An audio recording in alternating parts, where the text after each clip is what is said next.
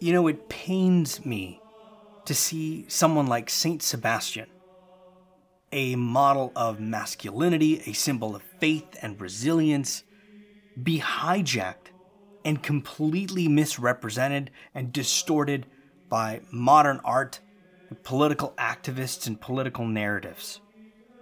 But all that changes today.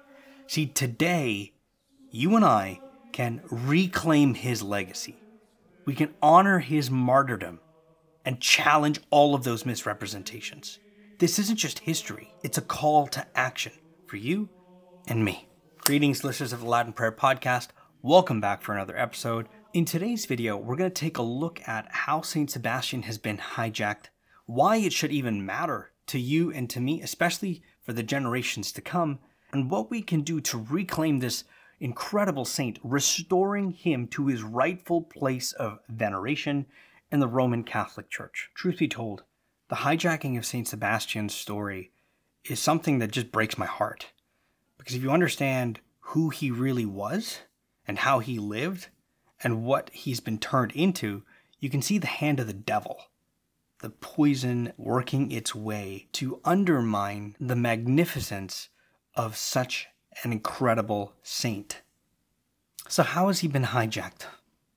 Well, in the same way that St. Francis had been usurped by hippies and New Agers, and St. Hildegard of Bingen has been co-opted by feminists and New Agers, St. Sebastian has been abused by activists who promulgate sexual immorality and depravity. Some people speculate that this all started when he was being portrayed in the Renaissance, when naturalism arose in paintings. And so artists began to paint him in this very effeminate way, this very slender, beautiful, young, scantily dressed man tied to a tree being pierced in a state of ecstasy and eroticism by these phallic arrows.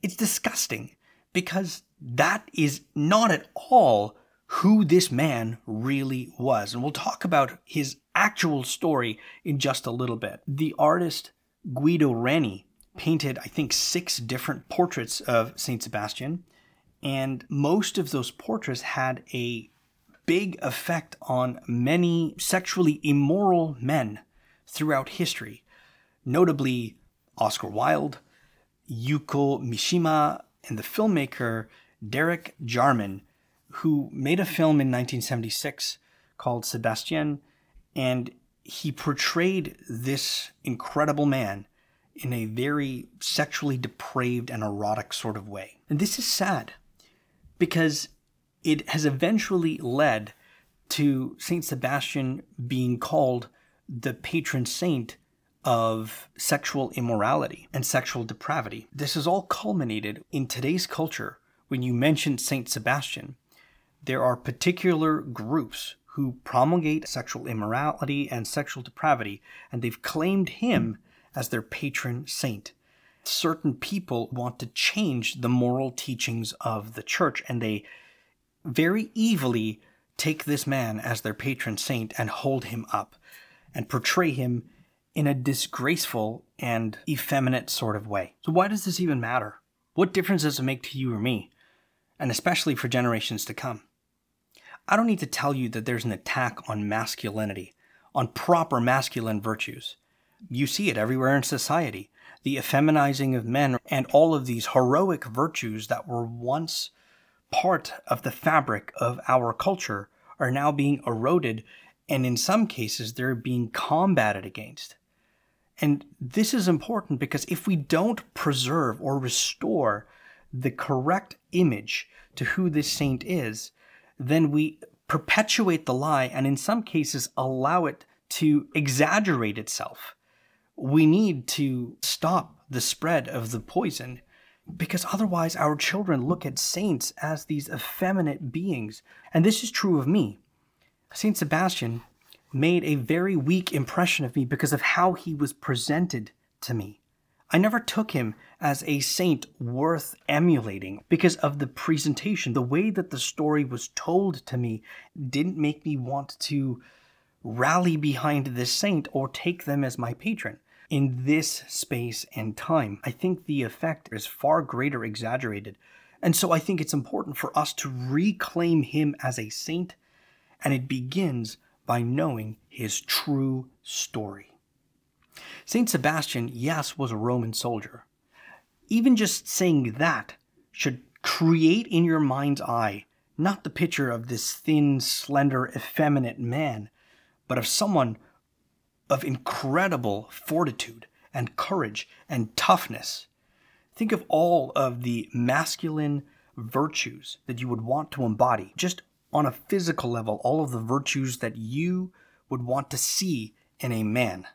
A protector, a person of discipline, a person of courage, a person of fortitude, a person who wasn't afraid of adversity. That was a Roman soldier.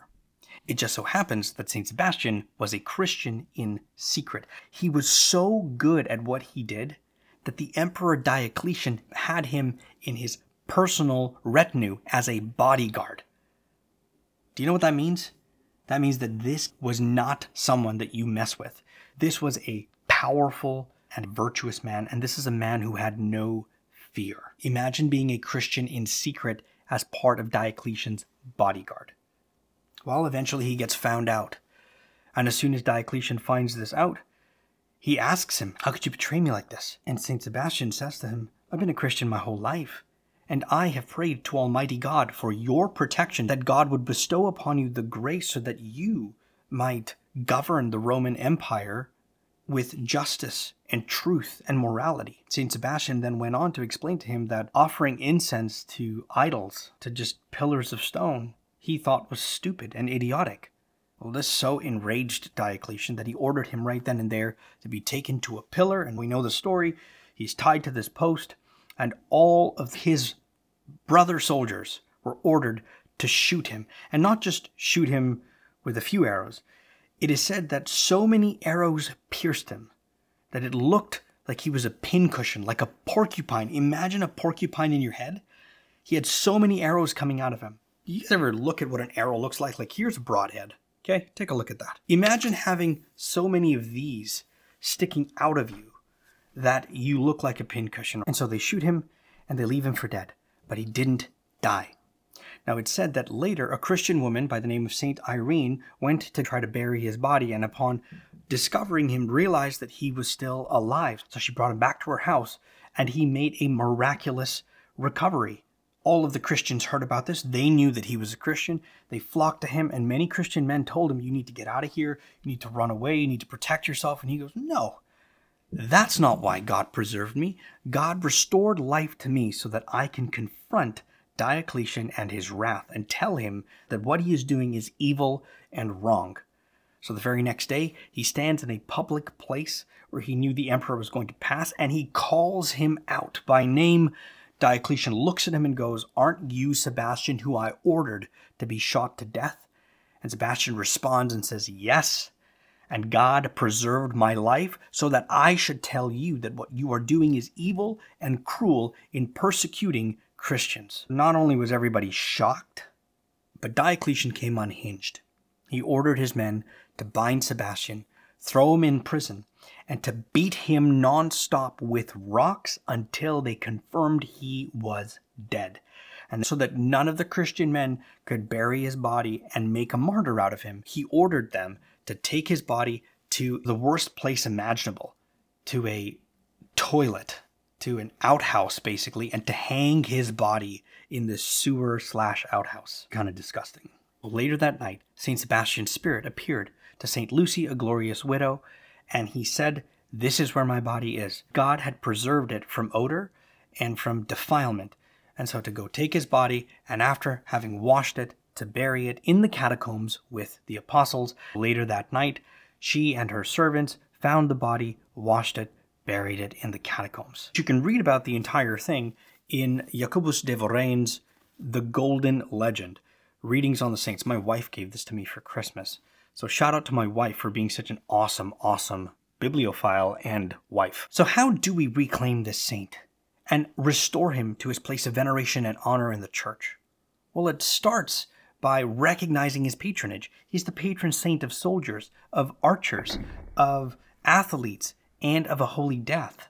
He is invoked against plagues numerous times throughout history. Through his intercession, plagues have just vanished. On his feast day, which is today, you can pray his litany. If you had started 9 days before, you could have prayed his novena. You can still pray his novena. In Sicily, the level of celebration is unmatched. The entire towns gather together for a procession. They lift this massive and heavy statue, and all of the young men in the families for generations will take their place in line. It is a place of honor to carry this statue and to process with it throughout the town. And there's bells, and there's cannons, and there's fireworks. In Puerto Rico, there's dancing, there's festivals, there's paper mache. In Kerala, India, there's women dancing with parasols.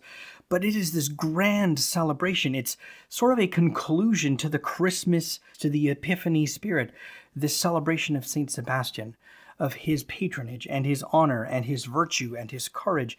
We still have a choice to preserve the true story of Saint Sebastian.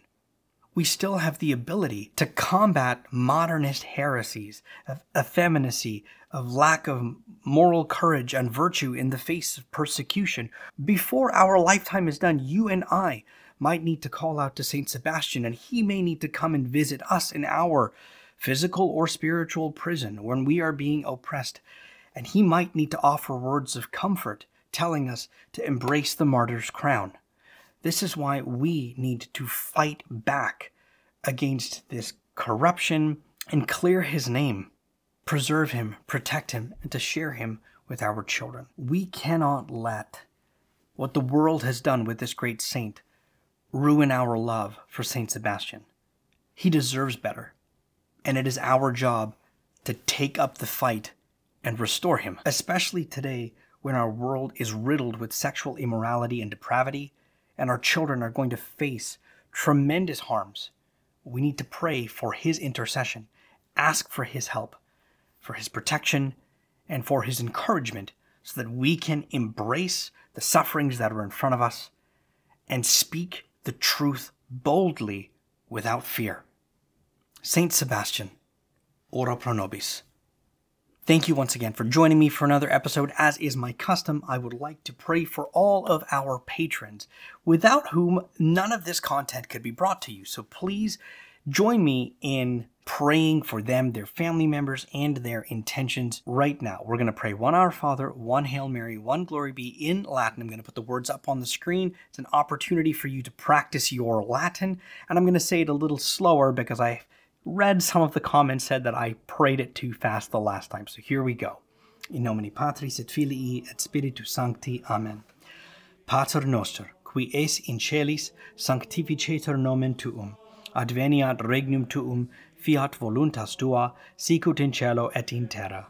Panem nostrum quotidianum da nobis hodie, et dimitte nobis debita nostra, sicut et nos dimittimus debitoribus nostris.